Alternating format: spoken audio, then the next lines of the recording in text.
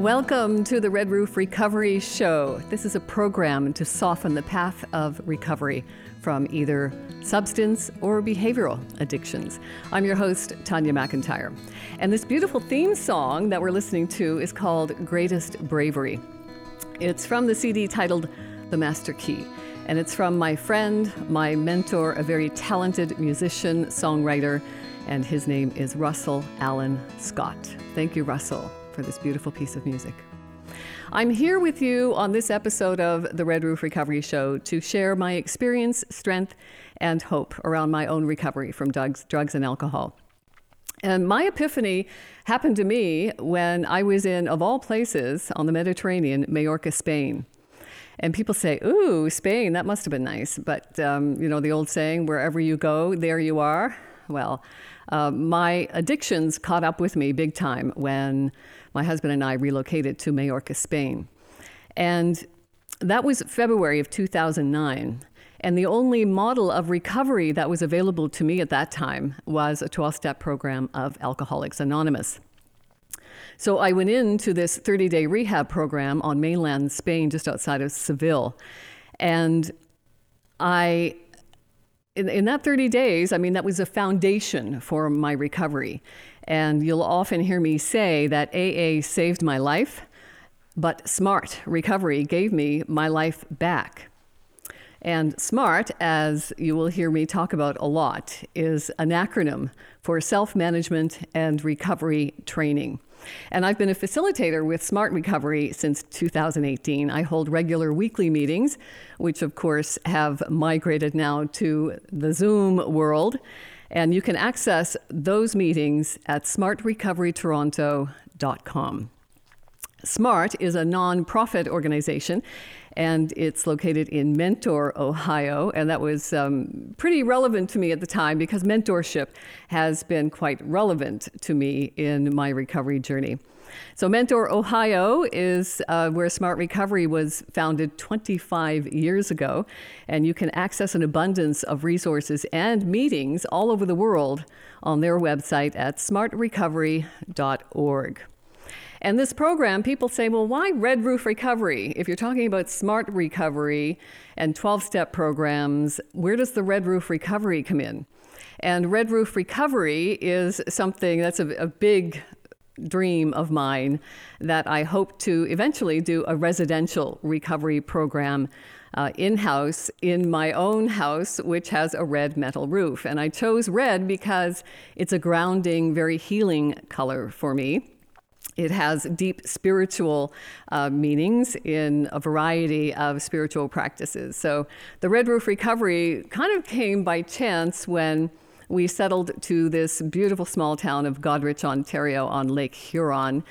And my husband, we had just put the red metal roof on our house. And my husband was upstairs painting the upstairs, what was going to be my office. And it was going to be red to match the red roof. And he was looking out the window at the red metal roof and painting the red room. And he said, Tanya, this could be the start of your dream, Red Roof Recovery. And I thought, oh my gosh, that is so perfect. So I do believe that everything does happen for a reason. But then, of course, the pandemic swept the globe. And here we are now doing everything remotely. So that is a dream. Red Roof Recovery is founded on the principles of SMART. And it's also founded on the principles of Team CBT, which you will hear me talk about a lot. I'll tell you a little bit more about that in a minute. And both of these are innovative, evidence-based programs that I've been using myself to abstain from my addictions for several years now. SMART is an evidence-based recovery program, and it's based on the techniques of CBT, cognitive behavioral therapy. And Team CBT, that's a clinically proven and evidence-based program, and it was created by one of my favorite mentors, Dr. David Burns in California. And Dr. Burns is a pioneer in cognitive behavioral therapy. And he created something called Team CBT, and TEAM is another acronym, and it stands for Testing, Agenda Setting, Empathy, or Testing, Empathy, Agenda Setting, and Methods. So that's all a detailed format of techniques and tools to reprogram our core beliefs that technically contribute to our habits, our addictions, our illnesses, and various brain disorders. And I'm a big fan of Dr. David Burns because he is just so intelligent in his approach to recovery.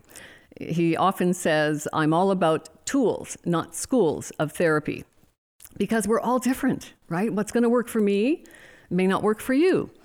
So I always encourage people to explore different things and keep looking. It's like gardening, right? You just keep digging and you find that rich soil that's going to be work for you to plant your seeds to get an abundance of whatever it is that you're wanting to grow in your life. So one of the core principles of smart recovery is the whole idea of acceptance. We're going to talk a little bit about anxiety, and I'm full of it right now, so I need to stop. Acceptance. Acceptance of not only myself, but also our life and the others in our life, right? So 3 excellent tools of recovery from SMART are more acronyms. SMART Recovery loves to use acronyms.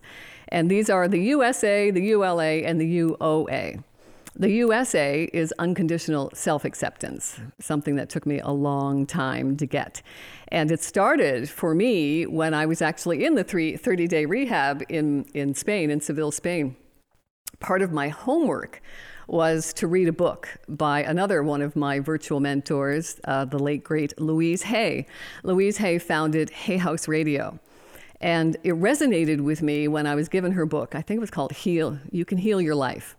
And that was part of my nightly homework after I spent all day in class learning the 12-step program. Then I was assigned homework, which I thought was great. It's a very good form of psychotherapy, that directing rational analysis inward, which is where I never wanted to go, which is why I anesthetized myself with drugs and alcohol.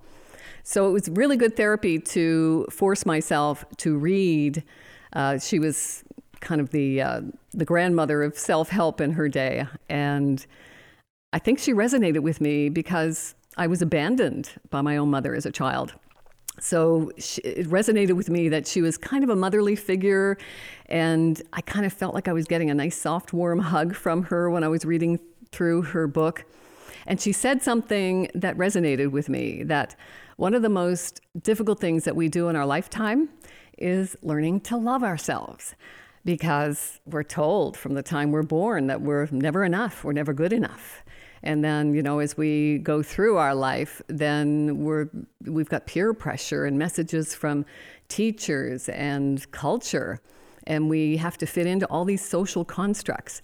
One of my favorite Shakespeare quotes is that all the world is a stage and men and women merely players, right? So we're expected to play this role in life, and sometimes that can be stifling. So Louise Hay really resonated with me with that. This self-love journey is one that's worth taking. And of course, it's what I avoided doing, which is why I was addicted to drugs and alcohol, because I was slowly killing myself. I loathed myself. And this exercise that Louise Hay suggested was called the mirror exercise. And I recommend that you go to YouTube and do a search for Louise Hay, the mirror exercise, and you can learn more about that. And it basically comprised of, when you start your day in the morning, you look yourself in the mirror, look deeply into your eyes, put your hand on your heart, and say, I love you, and you're worth it. Oh, well, I remember when I was doing that back in 2009, I couldn't do it. I couldn't even get the words out of my mouth. I was just sobbing and crying because I didn't love myself. I loathed myself. But I persevered because I resonated with Louise Hay. Now, some people, they can't stand it. I'll go away. I don't want to hear any more about that mirror exercise. It doesn't work for a lot of people. Some people, when they persevere with it, they say, well, I couldn't really look at myself in the mirror, looking into my eyes. But I found if I put a picture of myself as a child and I said that to the child, then that worked for me. So it's all about finding what works for you. I persevered with looking in the mirror and sobbing and crying and processing those emotions. I'm still getting emotional. It's like, wow, it's a powerful exercise. And, another mentor said, what we practice grows stronger. So I stuck with it because I really, really wanted to love myself. And I knew that self-acceptance and that self-love was going to be key to recovery. I wanted to stop killing myself, so I persevered. So it's about finding something that resonates with you. The other one that I want to talk to you about from Smart Recovery is ULA. That's unconditional life acceptance. And this is another tough one because, depending on what we're born into, our life can be a myriad of things. And, the saying goes, it's not what happens to you, it's how we react to what happens to us. So these videos from Smart Recovery on YouTube, really helpful. I encourage you to look that up on YouTube, Smart Recovery, and then go to the playlist and find tips and tools for recovery that works. And you can learn all about these. And what I love about them is that you will learn more about cognitive behavioral therapy, and it's done in short snippets. That's what I like to hear. I want short, immediate, lots of information in a short amount of time. And every time I watch one, I get something new from it. So they're only about 4 or 5 minutes long, which is perfect, containing a lot of information and very helpful. So the ULA, Unconditional Life Acceptance, is a great one. So we've got Unconditional Self-Acceptance, the USA, the Unconditional Life Acceptance, the ULA. And then the one I watch at least once a week, it's UOA, and that's Unconditional Other Acceptance. And when you watch that video on Smart, you'll learn about one of my favorite French philosophers, Sartre, who said, hell is other people. And yeah, it certainly can be. So I watched that. It's only like 4 or 5 minutes long. I watch it at least once a week because that can be a challenge, dealing with other people. So they've all had a very powerful impact on my recovery.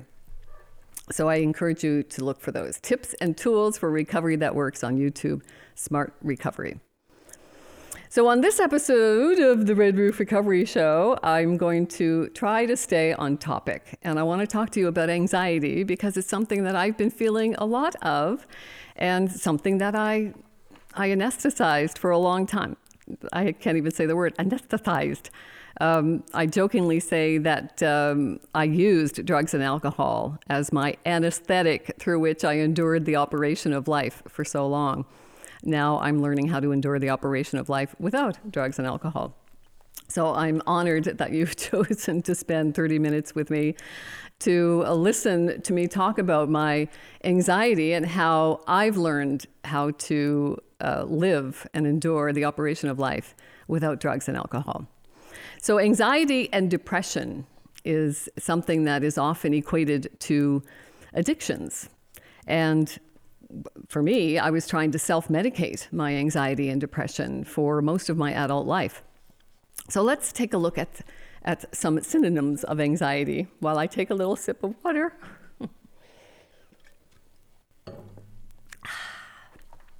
So some synonyms of anxiety would be fear, worry, nervousness, panicked, frightened. When I talk about fear, I often use the FUD factor, fear, uncertainty, and doubt, because I spent a long time in mainstream media circles. I was a journalist, a reporter, a news reader. It really is all you become when you're on mainstream media. You're just fulfilling an agenda. So I talk about the FUD factor and how mainstream media perpetuates the FUD factor, fear, uncertainty, and doubt. And that is something that I'm challenged with every day, is how do I face my fear, uncertainty, and doubt? And I'm facing it right now because, I jokingly say that I have a great face for radio. I spent most of my life in radio because I feared the judgment that came with being in front of a camera. And anytime I did get in front of a camera, a lot of the feedback and the comments I would get were very negative. And I watch celebrities talk about, jokingly, they get in front of a camera and they read their Twitter feed. And I'm thinking, oh my gosh, that would just be so devastating. And I most recently experienced something similar to that when I started a new YouTube channel with Red Roof Recovery to upload these videos. Because everybody says, you need an audio and a video to promote yourself. So I thought, okay, I got to do a video now. So here I am going through the exposure model of overcoming my anxiety. I'm exposing myself to the fear, uncertainty, and doubt and anxiety to get this done. But I had comments open on the YouTube channel, and they were fast and furious and negative and made me feel like crap.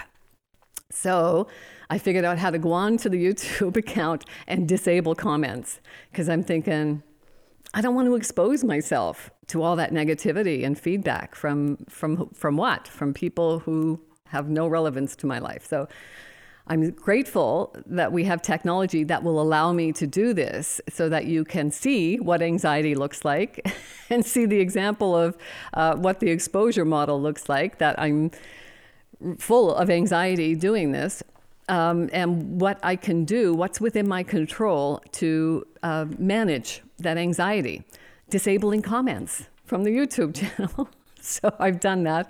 So if you do need to leave me a comment, hey, you can send me a message by email and ask for my phone number, and we can have a conversation. And then I'm willing to have a conversation where you can deliver your feedback in person to me. So that's the way you can get feedback to me. So my mentor, Dr. David Burns, his website, I encourage you to check him out as well, feelinggood.com. He describes anxiety and depression as two contrasting conditions, which I find quite fascinating. Because when we're anxious, it's almost like we're hanging on a cliff by our fingertips, and we're fearful of what's going to happen, right? Of just afraid of that fall at any moment. Something terrible is about to happen. While depression, by contrast, is that we've already fallen off the cliff, and now we're at the bottom of the cliff, and our arms and legs are broken beyond repair, and we're totally helpless and hopeless because the tragedy has already happened. A common saying is that if you want to be anxious, get yourself a future. And if you want to be depressed, get yourself a past. So anxiety usually always accompanies depression, but if you can have anxiety without depression. And then, of course, we have the healthy fears. That's anxiety. There is healthy anxiety. I guess this could be kind of a form of healthy anxiety, that I'm confronting the fear. And then we've got neurotic anxiety. And they both result from negative thoughts, which is why I love the cognitive model of recovery, because it helps me define and dissect all of that negative thought pattern. You know, I call it the committee in my head that just keeps running around in this loop, unending loop, and it just never shuts up.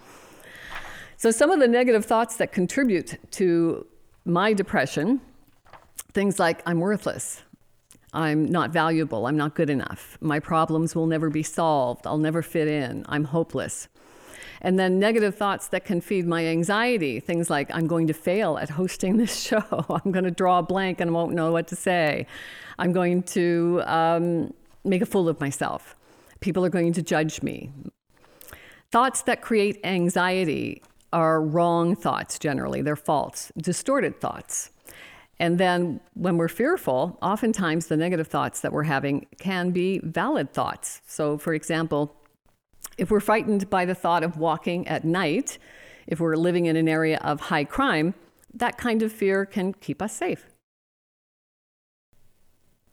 So kind of summarizing it, when we're afraid of something that's true, that's fear. When we're afraid of something that's false, that's anxiety.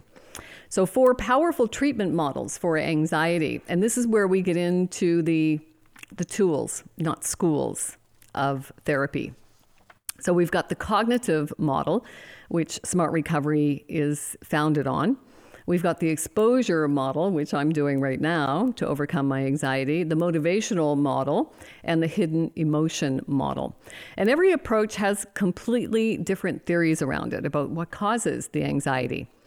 And they all use distinct treatment techniques, which is why I always encourage people to just keep looking. If you've tried something that doesn't work, instead of just throwing up your arms and saying, no, I did that, been there, done that, doesn't work. Keep trying, keep looking, because you will uncover something that resonates with you. For example, cognitive therapists They think that distorted thoughts, the untrue thoughts that trigger, or that they trigger rather, all feelings of anxiety, and that the most effective treatment involves just challenging those distortions. So you'll learn more about that on the Smart Recovery YouTube channel. When you look up the tips and tools for recovery that works, you'll learn all the different tools that are utilized in Smart Recovery. And then in contrast, we have exposure therapists talking about the exposure model of therapy. And they argue that avoidance is the cause of all anxiety, and that exposure is the only effective treatment.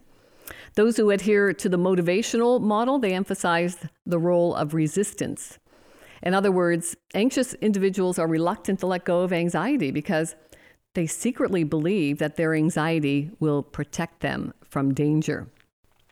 And I talk to a lot of people where there's kind of a recovery resistance because they really do believe that the thoughts that they have, the anxiety, the fears, actually are protecting them or their loved ones from some imagined disaster. And then finally, those who adhere to the hidden emotion model, that's always a fun one, those hidden emotions. They claim that niceness is the true cause of all anxiety in the world at this time, and that hidden problems and feelings may need to be brought to conscious awareness before the patient can recover. And I don't think there's anyone I've ever talked to who doesn't suffer from some level of anxiety. And a lot of times, if you explore further, they're just really, really nice people. And they're holding all of this stuff inside. It's just kind of brewing there, and they don't want to bring it to conscious awareness for fear that, maybe they'll go crazy or kill somebody. So that's it in a nutshell, talking about the four basic recovery models of treating anxiety. And I want to talk to you a little bit about how our words, it all starts with our words, right? So when we are talking to ourselves, when we're feeding that committee in our head, that inner dialogue, that inner critic, what are the words that we're using to talk to ourselves? I often say it's great to remember to talk to ourselves like we talk to our best friends, but we're reluctant to do that for whatever reason. And when we think about using positive words to talk to ourselves, we're challenged because I was surprised to learn that in our English language dictionary, there are 3 times as many negative words as positive words. I know, right? It's like, seriously. So we have to work 3 times as hard to even formulate a positive thought. So it all begins with the words that we are talking to ourselves. So for me, when I'm talking about this inner dialogue, this committee in my head that never shuts up, it just keeps running in a loop in our head, I have to interrupt it to say, okay, how am I going to stop the negative thought patterns once I recognize them? So being aware that it's a negative thought pattern that's not serving my health and well-being. And it starts with how I'm talking to myself, the language I'm using. So for instance, if I came here today thinking, I'm going to fail at this, I'm going to be awful, people are going to judge me, then the anxiety just grows and it just feeds anxiety and depression, and I could just maybe go under the covers in my bed and never want to come out. But I think with cognitive behavioral therapy, through Smart Recovery, it's taught me to really dissect the feelings, look at the negative thought patterns, and ask myself, is it true? Well, I've succeeded in other things on camera before, so I can get through this, I can do this. So the words that I'm using is that I told myself today, I'm going to go in and I'm going to do my best. I've done it before, and I'm confident that I'll do this and I'll do a good job. And even if I can connect with one person and encourage you to look for a solution that's going to better serve your health and well-being, then it's all been worth it. It's been worth conquering my anxiety and my fear and uncertainty and doubt to do just that. So think about the words that we're using, because the words are formulating our thoughts. And those thoughts then, if they're positive, then we're going to have more positive moods, feelings, and emotions. So think of positive words equaling positive thoughts, positive moods, positive emotions, and then that translates into the behaviors. So when we start with good positive words, we're going to have good positive thoughts, good positive emotions, good positive behaviors. It all comes, it's a direct correlation. So I want you to think about how you're talking to yourself. Interrupt those negative thought patterns. And as we explore anxiety and depression further and how there's normally a direct correlation to how addictions develop, then we can figure out how we can live the 4 pillars of smart recovery. We first have to develop and maintain our motivation to abstain. Then we learn how to handle the urges that come with abstinence. Then we learn how to manage our thoughts, feelings, and behaviors. And pillar number 4 of smart recovery is where we all want to get to. We learn how to live a healthy and balanced life. Thank you so much for being here with me. This is the Red Roof Recovery Show. It's a program to help soften the path of recovery from substance and behavioral addictions. I'm your host, Tanya McIntyre. Remember to talk to yourself like you talk to your best friend. And may the force be with you. And remember, you are the force. Thanks, everybody.